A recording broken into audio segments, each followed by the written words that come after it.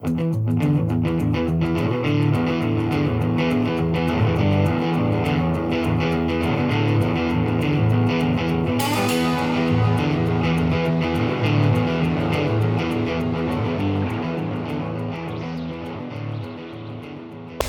Merhabalar, ben Gökhan. Ben Mehmet. Hoş geldiniz yeni bir bölüme. Evet, bu en son bölümümüzde Fujifilm'in yeni ürünü GFX100 konusunu konuşmuştuk. Evet. Ve o bölümde bu konunun detayına inebiliriz diye bahsetmiştik. Ve kaynağa gidelim dedik. Evet. Yani kendimiz böyle atıp tutacağımıza. Şu anda Kadıköy Fujifilm'in showroom'undayız. Üst katta güzel bir alanları var. Orada Suat Bey ile, Suat Gençer'le oturduk. Kendisi Fujifilm'in iş geliştirme müdürü. Evet. Biz aslında çok bayağıdır 3-5 senedir tanışıyoruz. İlk konuştuğumuzda X'te 1 vardı. Evet. Sonra 2 çıktı, 3 çıktı falan. Bayağı vakit geçmiş üzerinden. Sonra bir orta format. Sonra GFX 50 geldi. Şimdi 100 geldi. Şimdi bunların hepsini konuşacağız ama sadece makine konuşmayacağız. Bir de Fujifilm'i konuşacağız. Çünkü Fujifilm enteresan şeyler yapıyor. O programda ben şöyle bir şey demiştim. Ben üniversite 1. sınıfta Hürriyet'e muhabir olarak girmiştim. Bu bahsettiğim şey 97-98 yıllarıdır. Dolayısıyla hani kabaca bir 20-21 yıldır ben fotoğrafla bir şekilde ama çok yoğun ama biraz daha az yoğunlukla uğraşıyorum. Ve işin içerisindeyim. Bu zaman zarfında ben ilk başladığımız zaman da şöyle bir şey vardı. Herkesin kendi bir top sahası vardı. Top alanı vardı bütün markaların. Kimse kimsenin o alanına müdahale etmiyordu. Yani bir orta formatlar vardı. Onlar kendi aralarında bir oyun oynuyorlardı. Aşağıda işte Canon ve Nikon'un başını getirdiği aslında liderliğini ettiği bir line vardı. 35 milimetre kameralar. Orada da kimse kimseye çok fazla bir şey yapmıyordu. Bir de altta benim paket makineler dediğimiz o telefonlardan önce bir şey vardı. Orada da bir kendi içinde bir mücadele vardı. Çok genişti ama kimse kimseye dikeylemesine bir şey yapmıyordu. 2 tane marka bence bu algoritmayı bozdu. Sony ve Fujifilm. Ya bu iki marka diklemesine hareketler yapıyorlar. Yani bir şeyi kendilerine bir çizgiyi ya da bir alanı kabul edip orada oynamaya çalışmak yerine tam tersine yukarıdan aşağı, aşağıdan yukarı diklemesine hareketler yapıyorlar. Bir de Fujifilm, hani biz çok uzun zamandır, benim yaş 46 şimdi. Benim için Fujifilm deyince aklıma ilk gelen ikinci kelime Velvia'dır. Tabii. Yani filmle o kadar özdeşleşmiş bir şey ki. Şöyle söyleyeyim. Kodachrome. Evet. Fuji'de Velvia. Yani ben muhabirlik yaparken analog filmli makineyle ben çalıştım. Neredeyse hani 4 sene 5 sene çalıştıysam bunun 3 senesi falan 3-4 senesi ve Fujifilm filmleri kullanılır. Dolayısıyla bizim için Fujifilm eski ama başka bir şeydi. Şimdi bambaşka bir şeye geldi. Bunu konuşacağız. Evet. Teşekkür ederiz bizi kabul ettiğiniz için. Ben teşekkür ederim geldiğiniz için Kadıköy'e, showroom'a. Fujifilm bir film şirketi. 1934 senesinde kurulmuş. Dışarıda da birçok kişi hala filmleriyle biliyor Fujifilm'i. Zaten isminin sonundaki filmi de atmıyor ısrarla Fujifilm. Hala Fujifilm olarak geçiyor ama konuşan herkes Fuji diye konuşur. Yani Fujifilm demezler genelde. Evet. İşte Fuji'nin makinesi, Fuji'nin mağazası, işte Fujiciler. Fujifilm de denmez eskiden, Fuji Velvia yani. Fuji Velvia derlerdi. Tabii. Aynen öyle. Peki yavaştan sorularla başlayayım mı? Biz eskiyle başlayalım. Bugüne gelelim. İlk bizim aslında Suat Bey ile tanışmamız kaç sene? 4 sene mi oldu? 4 senedir çünkü X-T1 için ilk kez konuşmuştuk. Evet. 2015 senesiydi diye hatırlıyorum ben. 4 sene olmuş. Biz hatta X-T1'i hem stüdyoda hem dışarıda denemiştik. O zaman fikirlerimizi söylemiştik. O zaman içerisinde onların birçoğunun gerçekleştiğini gördük biz. Hani hatırlıyorum ben işte bu tethering meselelerinden, şunlardan, bunlardan değil mi? O da bir sürü mücadeleler verildi zaman içerisinde. Sizlerle bir eğitim vermiştik hatırlarsınız. Eğitimlerimiz var. Işık eğitimlerimiz oldu. Bir showroom açıldı ki farklı markaların da showroomları vardı ama eğitim konseptiyle gelen ilk markaydı sanırım. Yani başka ben Canon veya diğer Nikon'da hiç hatırlamıyorum. Ben yanlış biliyorsam beni düzeltin ama bu konseptteki showroom Fuji ile başladı diyebilirim. Yani bir store var, bir dükkan var. Üzerinde bir eğitim alanı var vesaire. Bu böyle baş. Şimdi başka markaların da benzer şeyleri var. Şöyle, bu konsept aslında dünyada ilk defa Fujifilm'le başladı. Diğer markaları tabii çok iyi bilmiyorum. Yani Canon, Nikon, Sony ne yapıyorlardı bilmiyorum ama Fujifilm'in showroom açması ilk defa Türkiye'de başladı dünyada. İlk showroom'u Fujifilm'de biz açtık. Bizden önce dünyada açılmış herhangi bir Fujifilm showroom'u yoktu. Şu an İlk açtığımız showroom Kadıköy'deydi. Kadıköy Mayıs 2014 senesinde ilk Kadıköy'deki showroom'u açtık. Sonra Haziran 2014'te de Sirkeci'deki showroom'umuzu açtık. Bu ikisi beraber ilk showroom'ları aslında Fujifilm'in dünyadaki. Türkiye'de zaten diğer herhangi bir markanın böyle kendine ait bir showroom'u bulunmuyordu. Bizden sonra bir iki tane daha açıldı. 2 firma daha showroom açtı. Şimdi kaç tane var? Şu anda 8 tane showroom'umuz var. Nerelerde var? İstanbul'da 2 tane, Ankara'da, İzmir'de, Bursa'da, Antalya'da, Eskişehir'de ve Adana'da. Çok kabaca Türkiye nüfusunun yarısı aşağı yukarı. Daha fazlası. Daha fazlasına bir doğuya henüz gitmemişler. Evet. Bir şey diyor, Karadeniz diyor ama onlar da açılacak bence. Evet, sırasıyla açıyoruz. Ama bunların hepsi tabii sadece bir showroom değil, aynı zamanda eğitim merkezi. Ben takip ediyorum zaman zaman. Buralarda sürekli işte giriş seviyesinden farklı seviyelerdeki fotoğrafçının farklı seviyelerine yönelik eğitimler var burada, değil mi? Burada aslında Fujifilm'in geliştirdiği bir strateji var. Fujifilm Türkiye ekibinin geliştirdiği bir strateji var. Bu strateji kısaca şöyle anlatayım. Fotoğraf makinesi aslında bir sanat dalının bir kolu, yani fotoğraf demek bir sanat demek bizim gözümüzde.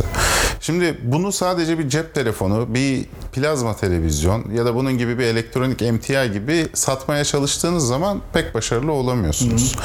Bunu yaparken aslında bir hobi üzerine çalışıldığını, bunu satın alan insanların çok büyük bir kısmının bu işi hobi olarak yaptığını ve aldıkları makine dışında başka şeylere de ihtiyaç duyduğunu iyi analiz etmek gerekiyor. Bir kere fotoğraf makinesi alırken herkes bir desteğe ihtiyaç duyuyor. Ya yanındaki bir arkadaşına soruyor, ya gidiyor forumlarda takılıyor, ya internette yapılmış yorumları okuyor. Sonra bir mağazaya gidiyor, bir fotoğraf ekipmanı satın alıyor. Bu genelde gövde ve lensten oluşuyor. Fakat zaman içinde aldığı bu ekipmanın aksesuarlarına ihtiyaç duymaya başlıyor. Çünkü çektiği fotoğraf alanı uzmanlaşıyor. Bunların aksesuarlarını bulması için de bir alan vermeniz gerekiyor aslında fotoğraf hobisi yapana ya da profesyonel fotoğrafçıya da. Daha sonra ben genelde amatörler üzerinden anlatıyorum bu işi. Geliştirmek isteyenler kendini fotoğrafçılık alanında belirli yönlendirmelere, eğitimlere, makine kullanım eğitimlerine varan aslında detayda eğitimlere ihtiyaç duyuyorlar. Bunların hepsini 360 derece sağladığınız zaman aslında siz bir fotoğraf makinesi satma işinden çıkıp fotoğraf hobisi satma işine girmiş oluyorsunuz. Biz fotoğraf hobisi satan merkezler kurmaya gayret ediyoruz. Yaptığımız çalışmaların altında yatan strateji de temel olarak böyle açıklanabilir. Ve bu ilk kez yapılan bir şey. Evet. Yani Türkiye'de ilk kez yapılıyor böyle bir şey. Fujifilm bünyesinde de ilk kez yapılıyor. Şimdi diğer markaların diğer ülkelerde neler yaptığını çok iyi bilmiyorum açıkçası ama benim gördüğüm örnekler arasında pek böyle bir şey yok. Peki Fuji diğer ülkelerde benzer bunu kopyalamaya başladı mı ya da devam başladı mı? Başka ülkelerde açıyor mu? Başladı. Fujifilm Türkiye'deki showroomlara ilk başta biraz temkinli yaklaştı. Biz perakende firması değiliz, biz mağaza açamayız dediler. Biz bunun olacağını ve iyi yürüyeceğini iddia ettik Türkiye ekibi olarak. Kendilerini ikna ettikten yaklaşık 3 sene sonra showroomları arttırmamız için bizden talepte bulundular Türkiye'deki showroomları. Şimdi 13 farklı ülkede Fujifilm showroom açtı bizim bu showroom projesinden sonra. Yakında dünyanın en önemli merkezlerinden birinde de çok büyük bir showroom açılacak. Fakat bunu buradan şu anda söyleyemiyorum çünkü söyleyip söyleyemeyeceğimi bilmiyorum. Yani basına açıklanmış bir bilgi olmayabilir yurt dışında. Okay. Öğreniriz ondan. Evet. En azından tamam, biz niyeti anladık. Evet. Süper. Şimdi buradaki showroomlarda da bizim de içinde olduğumuz zamanda gördüğümüz şey çok farklı değişik eğitimler vardı. Yani hakikaten başlangıç seviyesindeki bir kişinin de ihtiyaç duyabileceği ama profesyonel fotoğrafçı olabilir veya profesyonel fotoğrafçı olmak istiyor da olabilir. Onlara da hitap eden eğitimler vardı ve hakikaten de bizim de zevk alarak katıldığımız bir şeydi bu. Bu önemli bir şeydi çünkü hakikaten işte bir şey, o makineyi satıyorsunuz bir insanı bir şekilde ve ondan sonra benim çoğunlukla gördüğüm, kişisel deneyimden gördüğüm şey şu. O sizin bahsettiğiniz şey var ya, hani desteğe ihtiyacı olduğu anda. Evet. İşte onu alamadığı zaman aslında insanlar fotoğraftan soğuyup bırakıyorlar. Böyle çok insan var etrafımızda. Çok örnek var. Yani bir heyecanla, bir hevesle alınıyor. Ama sonra doğru bir desteği göremediği için alınan sonuçlar doğal olarak ilk başta onun özendiği ve heves ettiği sonuçlarla çok paralellik sağlayamıyor. Çünkü bu bir zaman meselesi. Tabii ki bir emek meselesi, bir uğraşma meselesi. Birdenbire yani o hevesi kırılıyor insanın ve sonra o makine kenarda eskiyor gittikçe durduğu yerde. Dolayısıyla bu önemli bir şey. Bir de aidiyet meselesi var. Yani sen bir grup oluşturduğun zaman, yani bir grup içinde bir kişi olduğun zaman hep aslında Facebook'un falan yaptığı şey o işi sanal ortamda yaptırmaya çalışıyor. Bir aidiyeti, bir grubun parçası. Burada gerçek anlamda yani insanlar bir grup oluşturuyor ve direkt etkileşime giriyor. Artık dünyada azalan bir trend olmakla beraber o grubun içinde parçası olduğun zaman tabii daha mutlu oluyor çoğunluk kişi. Herkes aynı şeyi yaşamayabilir. Biz seninle öyle çok sevmeyiz. Yalnız takılmayı seviyoruz ama gibi değil. Evet, herkes şeyi söyleyelim mi? Bu arada çok doğru bir konuya temas ettiniz siz. Biz fotoğrafın belki %50'sini sosyalleşme olarak görüyoruz. Özellikle amatör fotoğrafçılar tarafında. Showroomlarımızda gördüğümüz, yaptığımız etkinlikler sonrası insanların işte birbiriyle kaynaşması, bir gruba işte ait olma hissi yaşaması ya da kendi aralarında gruplar kurup fotoğraf çekmeye başlaması ya da mevcut gruplara bir şekilde kendilerini adapte etmesi, o grupların içine girmesi çok fazla yaşanıyor. Ve bunu aslında başarabilenler fotoğraf çekmeye de devam ediyor. Daha uzun süreler fotoğraf çekiyor. Fotoğrafı tek başına çekenler zaman içinde daha fazla zorluk yaşıyorlar. Çünkü o grubun içinde hem insanlar merak ettiklerini birbirlerine soruyorlar. Hem fotoğraf çekmek için bir yere gitmek, dışarı çıkmak, işte bir konu üzerinde çalışırken birileriyle birlikte olmak belki bir dayanışma hissiyle güç veriyor insanlara. Ama gördüğüm kadarıyla sosyallik bu işin çok önemli bir parçası. Şunu söyleyeyim. Fotoğrafa yeni başlıyorsanız bir grubun içerisinde olmanız çok önemli. Hayat derecede önemli. O Mehmet'in söylemiş olduğu hani daha böyle tek tabanca takılma meselesi. Bu arada tek tabanca takılma meselesi o adet düşüyor. İkimiziz yani. Sonuçta biz bugün ticari olarak ortağız. Bu ortaklık aynen beraber fotoğraf çekme alışkanlığı üzerinden başlamış ve gelişmiş bir şey. Yani o sayı adeti azalıyor ama bir şekilde o hani 2 kişi oluyor, 3 kişi oluyor. Ya da tek çekiyorsan bile o artık birazcık daha bu işte belli bir noktaya geldikten sonra kendi tarzını, kendi zaman planlamanı, kendi üslubunu, kendi heveslerini ya da arzularını yerine getirmek için daha bir planlama yapıyorsun. Orada tabii başkalarının yanına aldığında onları yapamadığın için oluyor. Evet. Ama fotoğrafa yeni başlıyorsanız mutlaka eğer bir grubun içerisine girerseniz kesinlikle bu sizin daha hızlı ilerlemenize sebep olur. Daha motivasyonunuzu daha fazla devam ettirmenize sebep olur ve fotoğrafın içinde kalma ihtimalinizi de bence arttırır. Kesinlikle katılıyorum. Bizim gördüğümüzde o değil mi? Şimdi hemen şeyi söyleyeyim de orada çıksın. Şimdi Fujifilm'in İstanbul'da 2 tane showroom var. Bir tanesi şu anda Karaköy'de ama taşındı değil mi? Vapur iskelesinin hemen inince sağ tarafında diye biliyorum. Kadıköy'de de bizim bu Yazıcıoğlu dediğimiz pasajın, herkesin bildiği pasajın o göbektesiniz. Yerlerini söyleyelim de insanlar internetten de bulurlar rahat rahat ama en azından buralara gelip bilgi almak mümkün. Bence ürünlere de geçelim şimdi. Şimdi geçelim ürünlere. Fujifilm'in ilk çıktığı zaman sen de anlattın. İlk çıktığı zaman sansasyonel ürünü X-T1'di. Evet. İlk o zaman herkes bir merak uyandırmıştı. Çünkü o çıktığı zaman için boyut ve özelliklerle başlı başına özel bir üründü ve lens parkı da. O zamanlar bir ürün çıktığı zaman genellikle Sony'de de bunu yaşadık. Çok güzel ürünler çıkardı ama lens sayısı çok azdı. O X-T1 çıktığında lensleri de çok iyiydi.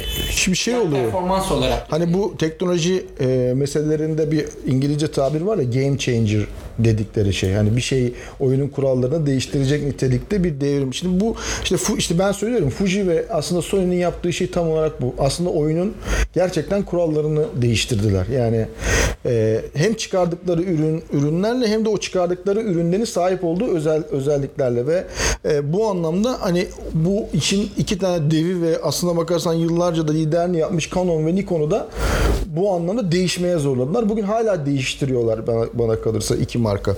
O yüzden ben buna dikeylemesine hareket eden firmalar diyorum. Şimdi bir X serisi var.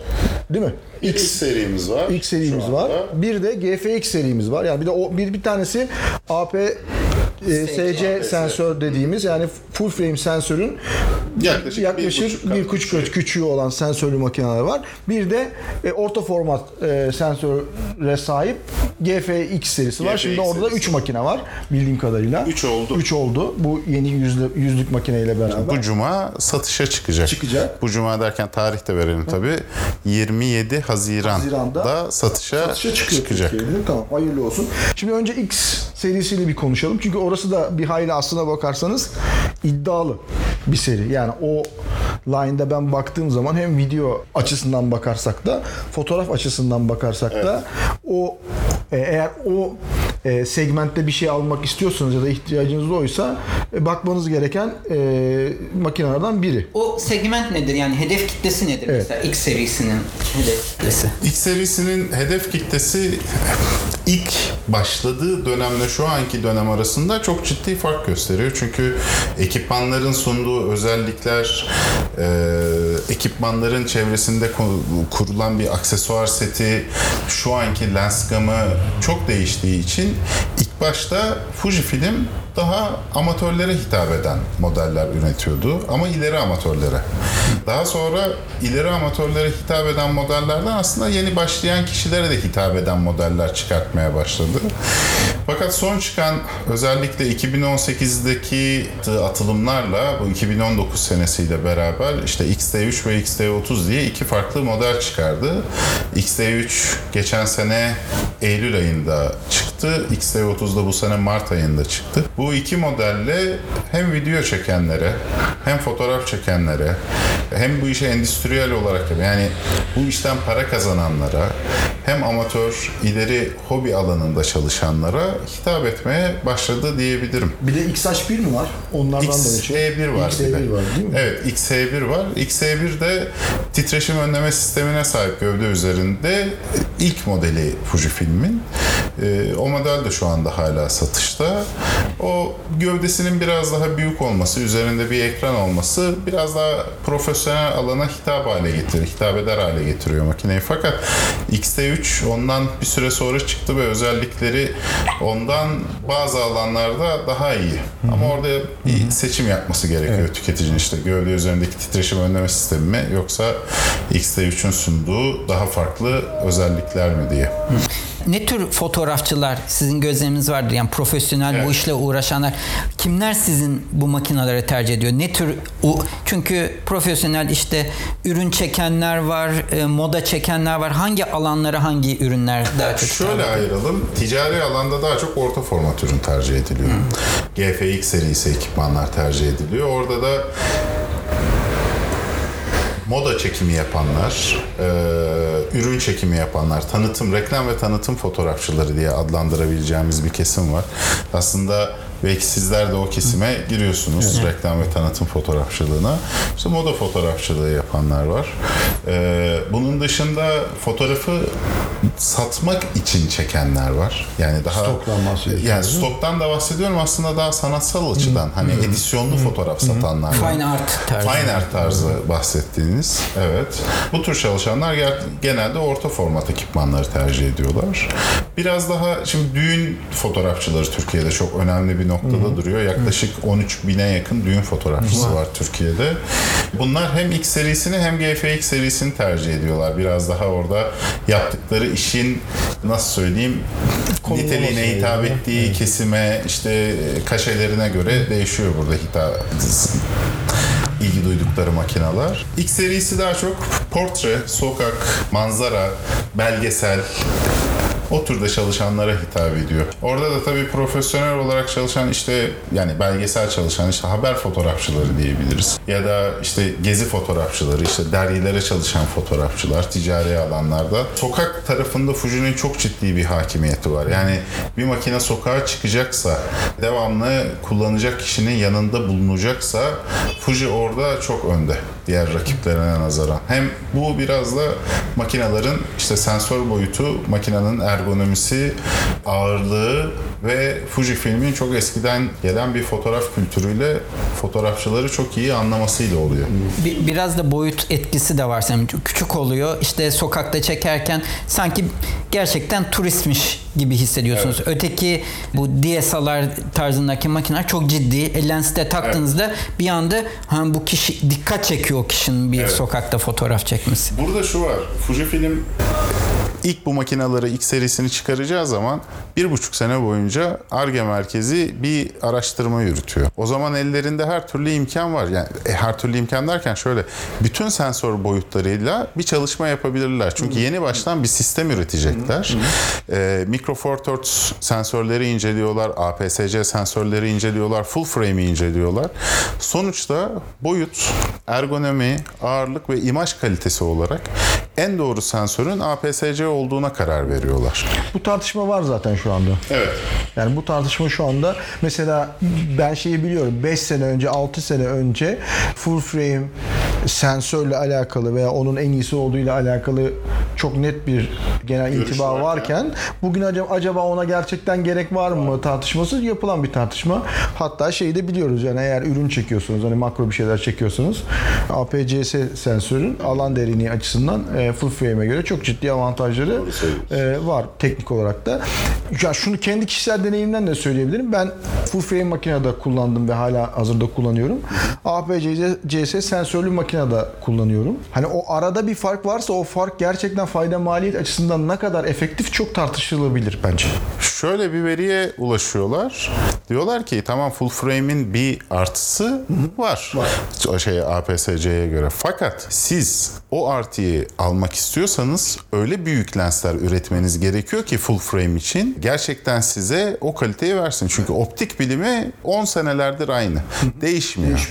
Optik bilimi ne kadar makine teknolojisi, sensörler vesaire değilse de optik biliminde çok net bir gerçek var. Optik büyüdü mü imaj kalitesi artıyor. Şimdi bu full frame sensörü doyurmak için büyük optiklere ihtiyacınız var. Dolayısıyla bugünlerde artık fotoğrafçıların varmak istedikleri nokta küçük hafif makinelerle yüksek imaj kalitesi. Fujifilm'in savunduğu bu noktada şu diyor ki full frame makineye büyük bir optik takarsanız belki APS-C'ye göre büyük baskılarda hissedilebilir bir fark elde edebilirsiniz. Ama şu an dışarıda böyle bir ihtiyaca sahip belki %1 bile yok. Yani dışarıdaki insanın ihtiyacı bir dergiye basılacak fotoğraf en fazla. İşte belki biraz daha büyük bir baskı ve bunu APS-C format iyi lenslerle zaten çok kolay sağlayabiliyorsunuz. Bir de şu var. Tamam o bir fark var. Peki bu fark o parayı ödemeye değer mi? O yükü çekmeye, o ağırlığı taşımaya değer mi? Ben mesela şimdi şöyle bir şey var. Siz amatör bir fotoğrafçıysanız eğer sonuç itibariyle fotoğraf çekip çekmeyeceğinize, ne zaman çekeceğinize, ne kadar çekeceğinize siz karar veriyorsunuz. Yani diyorsunuz ki ben şuraya bir geziye gideceğim veya İstanbul'da bir tur atacağım ve bu tur 2 saat olacak, bu tur 5 saat olacak ve ben bu yükü 5 saat taşıyacağım, 3 saat taşıyacağım, şuradan şuraya taşıyacağım ve şu kadar zamanda taşıyacağım. Ben bir profesyonel fotoğrafçıyım. Bunları ben belirlemiyorum. Düğün çeken bir arkadaşım 16 saat boyunca çalışıyor ve 16 saat boyunca o yükü taşıyor. Şimdi 16 saat boyunca o yükü taşıyınca o kadar zevkli olmaktan çıkıyor bir süre sonra ve sizin oradaki o hani 3-5 gram ya da işte 50-100 gramlık farklarınız günün sonunda ve bunu sürekli ve her hafta belki haftada 1-2 kere yapan birisi için muazzam bir işe dönüşüyor. Muazzam bir yüke dönüşüyor. Dolayısıyla ergonomi ben hep söylüyorum ve işte bu fayda maliyet dediğimiz şey aslında bunu iş olarak yaptığınız zaman çok önemli bir şey benim için. Bu benim için bir makineyi tercih etme sebebi olur. Çok net söylüyorum. Lenslerin ağırlığı. Lenslerin ağırlığı da. Yani ben mesela şeyi biliyorum. Çok iyi bir lens. Yani marka söylemeyeceğim. Çok iyi bir lens. Ama insanlar o kadar ağır ki sattılar o lensleri. Çünkü dediğim gibi 16 saat taşıyorsun. 2 makine taşıyorsun. Sağında ve solunda. Bu gerçekten bir yük. Ve sürekli olarak da bir fiziksel faaliyet içindesin. Oturuyorsun, kalkıyorsun, koşturuyorsun, oraya gidiyorsun, buraya gidiyorsun. Ve bu o kadar zevkli olmuyor. Yani hani işte buradan çıkalım, şimdi şöyle bir Kadıköy'ün içinden geçelim, orada bir oturup çay içelim, oradan bir vapura binelim, orada bir şeyler çekelim. Öyle değil o iş. Bunun fiziksel olarak size yaşattığı sıkıntı haricinde hani o kadar ağırlığı bir yerden bir yere sürüklemek, benim tanıdığım iyi ve eski fotoğrafçıların tümü ya boyun fıtığı ya bel fıtığı. Evet. Bu aslında bu ekipmanların, eskiden gelen ekipmanların yarattığı bir sonuç. Aynen öyle. Genel olarak aynasızlarla alakalı bence aynasızların önündeki en büyük sorun ve en büyük handikap ve bunu çözdüğünüz anda bence hani DSLR'nin hakimiyetine son vermenin şeyi burada. Pil performansı. Doğru. İşte bu çok bir nokta. Neden? Bakın ben mesela çok net bir hesap yapayım. Gene aynı şeyler söyleyeceğim. Ufuk'u biliyorsunuz. Ufuk Sarışen'i benim arkadaşım. Biz beraber de çalışıyoruz. Benim de yakın sevdiğim, tanıdığım. Şimdi ben onun çalışma bir tam günü beraber geçirdik. Şimdi o yaklaşık olarak hiç bir günü bitirmezse 6-7 bin kare fotoğrafla bitiriyor ki ben 9 bin kare ile de bitirdiğini de biliyorum. Herhangi bir aynasız hiç fark etmez. Aşağı yukarı bir pille 400 kare ile 300 kare arasında bir yerlerde çeker. 400, 350, 400 arası bir bantta çeker. İşte bu çekilen yere göre falan biraz değişebilir. Şimdi şöyle düşünelim. Eğer 4000 kare çekerse, 400 kare çekerse 10 pile ihtiyacı var. 4000 kare doğru. Bu hiç yanlarında o makinenin boş durduğunda harcadığı pilleri saymadan söylüyorum size. Dolayısıyla bir düğün fotoğrafçısının o zaman kendisini iyi hissetmesi için 10-15 pilden aşağısının gitmemesi gerekiyor. Ve bir taraftan da sürekli olarak bir pil şarj operasyonunu da gün içerisinde yönetmesi gerekiyor. Bu hani bazı fotoğrafçılar için çok kolay olabilir ama bazı fotoğrafçılar için özellikle hani bizim destination wedding dediğimiz farklı yerlerde, farklı ülkelerde, farklı şehirlerde çekenler için çok zor. Çünkü o zaman bir de oradan bitirip oraya gitme var. Bunun havalimanında o pilleri geçirebilme, anlatabilme. Niye 20 tane pil taşıyorsun? Oradaki güvenliği anlatabilme. Ufuk'un geçiremediğini biliyorum. Mesela bir kere İsviçre'de kaldı mesela piller. Anlatamıyorsun adama. Çünkü bana da oluyor aynı şey. Yani dağıtıyorsun falan filan. Dolayısıyla bu üzerindeki en büyük handikap. Çünkü neden? Yani bu şu andaki çok belli. Çünkü bu makineler her şeyi elektronik olarak yapıyorlar. Dolayısıyla açık oldukları her an vizöre de görüntü verseler, ekrana da görüntü verseler elektrik harcıyorlar. Dolayısıyla da bu pil performansının şeyi bu. Dolayısıyla burada yeni bir pil teknolojisi mi gelişecek? Artık bilmiyorum ama temel şey bu bence. Yeni bir pil teknolojisi aslında bütün cihazlara gerek. Cep telefonları için de gerekli. Evet. İşte bizim fotoğraf makineleri için de gerekli. Bugün pil konusunda atılım yapan bir inovasyon firması belki şu anki benzin yani petrol firmaları kadar varlık sahibi olacak, zengin olacak çünkü günümüzün scooterların herkesin ihtiyacı var. Kesinlikle. Yani metrekare ya da santimetre karede, milimetre kare neyse daha fazla elektrik tutmayı beceren güvenli olarak tutmayı beceren kesinlikle uçar gider yani. Kesinlikle. Bu sizin de söylediğiniz gibi aynasız makinalardaki şu an en çok yaşanan problemlerden biri pil. Bunu yanlarında pil taşıyarak aşıyor kullanıcılar. Ya da altına bir pil gribi takıyorlar. Pil yuvası ekstra. Onun içine pil koyuyorlar ama bu da tabii makineyi büyütüyor. Bazen şöyle bir durum var. Mesela biz bunu çok iyi bir örnek verdiniz Ufuk'tan. Mesela Ufuk uzun boylu, elleri büyük bir arkadaş. Ona mesela böyle aynasız küçük gövdeli bir makine verdiğiniz zaman rahat edemediğini ve elinin bir süre sonra acıdığını söylemişti tutmaktan. Mesela öyle birini kullandığı zaman aslında bir pil gribiyle beraber kullanması onu da rahatlatıyor. Evet. Çünkü eliyle tam kavrayabiliyor bu sefer makineyi. Ama pil teknolojisine bağımlıyız şu an. Ben mesela şeyi okumuştum. Bir araştırma böyle forumlarda. Hani şimdi bu işte Reuters gibi, AP gibi veya işte olimpiyatları takip eden bu ajanslarda bir fotoğrafçı grubu var ya hani daha üst segment hani haber ajanslarında çalışan veya yüksek düzeydeki spor müsabakalarını takip eden işte ne bileyim devlet başkanlarını takip eden böyle bir fotoğrafçı line'ı vardır habercilikte. Bunlarda mesela aynasız makine penetrasyonunun en düşük olduğu grup burası. Fakat onun farklı bir sebebi var. sponsorlukları söyleyeceksiniz. Yok, hayır değil. Ajans tarafında özellikle mesela Türkiye'den örnek vereyim. İşte Doğan Haber Ajansı, Anadolu Ajansı gibi. Şimdi bu firmalarda çok ciddi lens parkları vardır. Şimdi lensler durur, gövdeler değişir. Dolayısıyla bu tür firmalar ciddi bir değişiklik yapmak istediklerinde bütün lens parkını da değiştirmek zorundalar. Yani bu bütün dünyada böyle. Bu nedenle orada seneler öncesinden bir şekilde hakimiyet kurmuş. Orada şey de yoktur mesela. İşte Canon'la Nikon arasında da bir geçiş. Yani Nikon'sa Nikon devam. Çünkü arka tarafa baktığınız zaman ellerindeki lens kıymetinin belki 5 katı kadar lens mi dedim biraz önce? Değil, gövde. Ellerindeki gövde kıymetinin belki 5 katı kadar kıymetli lens parkı vardır arkada ve o lens parkını değiştirmek istemezler. Bu zaman içinde artık bilmiyorum değişecek mi, değişmeyecek mi? Bunu biraz daha yaşayarak göreceğiz ama oradaki en büyük problem o. Haklısınız ama orada mesela şeyleri de sormuşlar. O fotoğrafçılardan işte belli başlı onların çok meşhur olanları var. Olimpiyatları takip eden veya National Geographic için çeken, işte ne bileyim Reuters için, AP için çeken. Onlardan hepsinde benzer şeyler gelmiş ama bu pil meselesinde. Yani o lojistiği göze alamam demiş herkes. Çünkü ötekisinde yani bu özellikle de o hani o üst segmentte daha da büyüyor ya piller. Evet. Yani onların bizim normal hani gribe takılan kendi pilleri var ve onlar gerçekten çok uzun süre gidiyorlar. Yani hani bir 4 gün, 5 gün, 6 gün falan hiç durmadan çekebiliyorsunuz neredeyse aşağı yukarı. Hepsi şeyi söylemiş. Yani o lojistik yani bu şu andaki pil performansının bize yaratacağı lojistik şeyden korkuyor bir de. Asıl taşımaktan da değil de hani o bir anda o pil ötekisinde hiç onu unutuyor ya. Yani o pil bitmiyor zaten hani gün içerisinde. Hani diyor ki ben tam bir işin ortasında işte bütün tereddüt ondan. Yani bir de ben kafamda böyle bir alan yaratmak istemem diyor. Yani çünkü ötekinde takıyorum ve biliyorum ki ben o gün boyunca en az bir daha o konuda herhangi bir sorun yaşamayacağım. Onu taktığım anda. Ama ötekisinde sürekli bir süreç yönetmek durumundayım. Yani çünkü onun bana verdiği şey belli.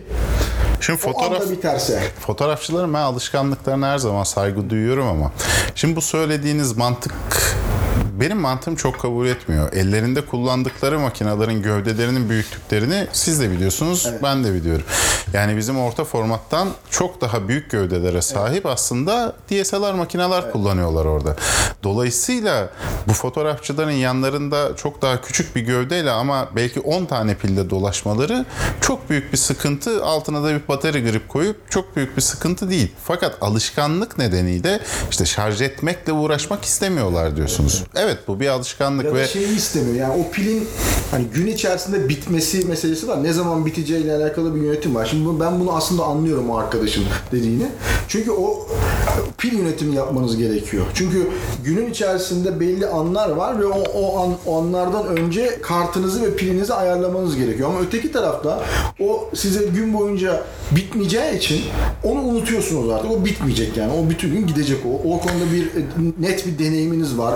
Yani o pil meselesini çözdüğü anda bence pil meselesinin bir problem olduğunu şey olarak kabul ediyorum ben de. Aynasız makinelerle genelde aldığımız en kalan diyeyim yani kalan birkaç tane olumsuz geri bildirimden bir tanesi artık pil. Ben ilk deneme o XT1 zamanında latency vardı bir de yani denklanşöre basma ile çekme. O galiba halloldu mu şu anda? O hızla ilgili bütün problemler halloldu. Hızla ilgili bir problemi kalmadı aynasızların. Evet. Şimdi o zaman asıl ürüne gelelim. Evet, şimdi profesyonellerin yeni şeyi ve yine pazar bozucu bir ürün aslına bakın. Kesinlikle pazar bozucu bir ürün ve bu sefer de sadece orta formatların pazarını bozmuyor.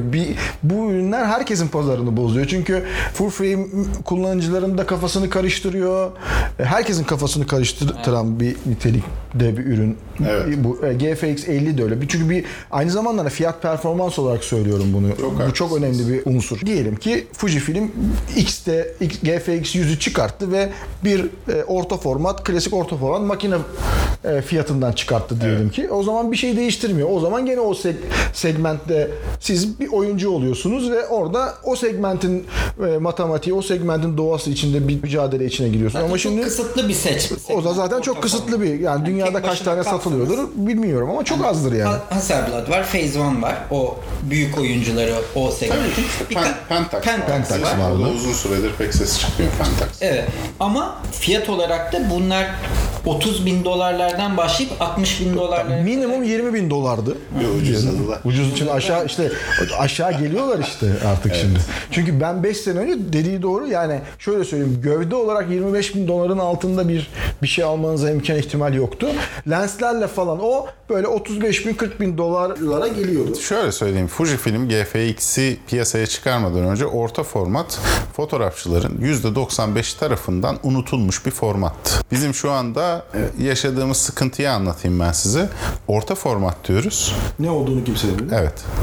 Diyorlar ki yani full frame ne, işte şeyin arasında ortada, hani full tam işte orta format daha ortada. Hayır diyoruz. Bu şimdi full frame aslında bir küçük format. Eski fotoğraf terminolojisinden konuşuyorsak işte APS-C, Micro Four Thirds, full frame yani 35 mm dediğimiz bunlar küçük formatlar.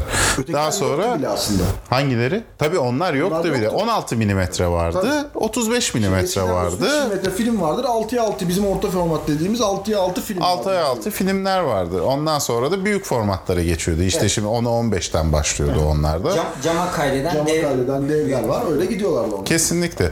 Bu piyasada aslında böyle yıkıcı bir etkisi olmuş fiyatların bu denli artmasının. Orta formattan haberi, profesyonel çalışanlardan bahsediyorum ben. Amatörleri zaten hiç açmayayım o mevzuyu. Profesyonellerde bile zaten çok, ben bir amatör kullanan gördüm orta format. Kendisi bankacı sahibi olmuş, satmış bir yabancıydı. Hobi olarak kullanıyordu. Var.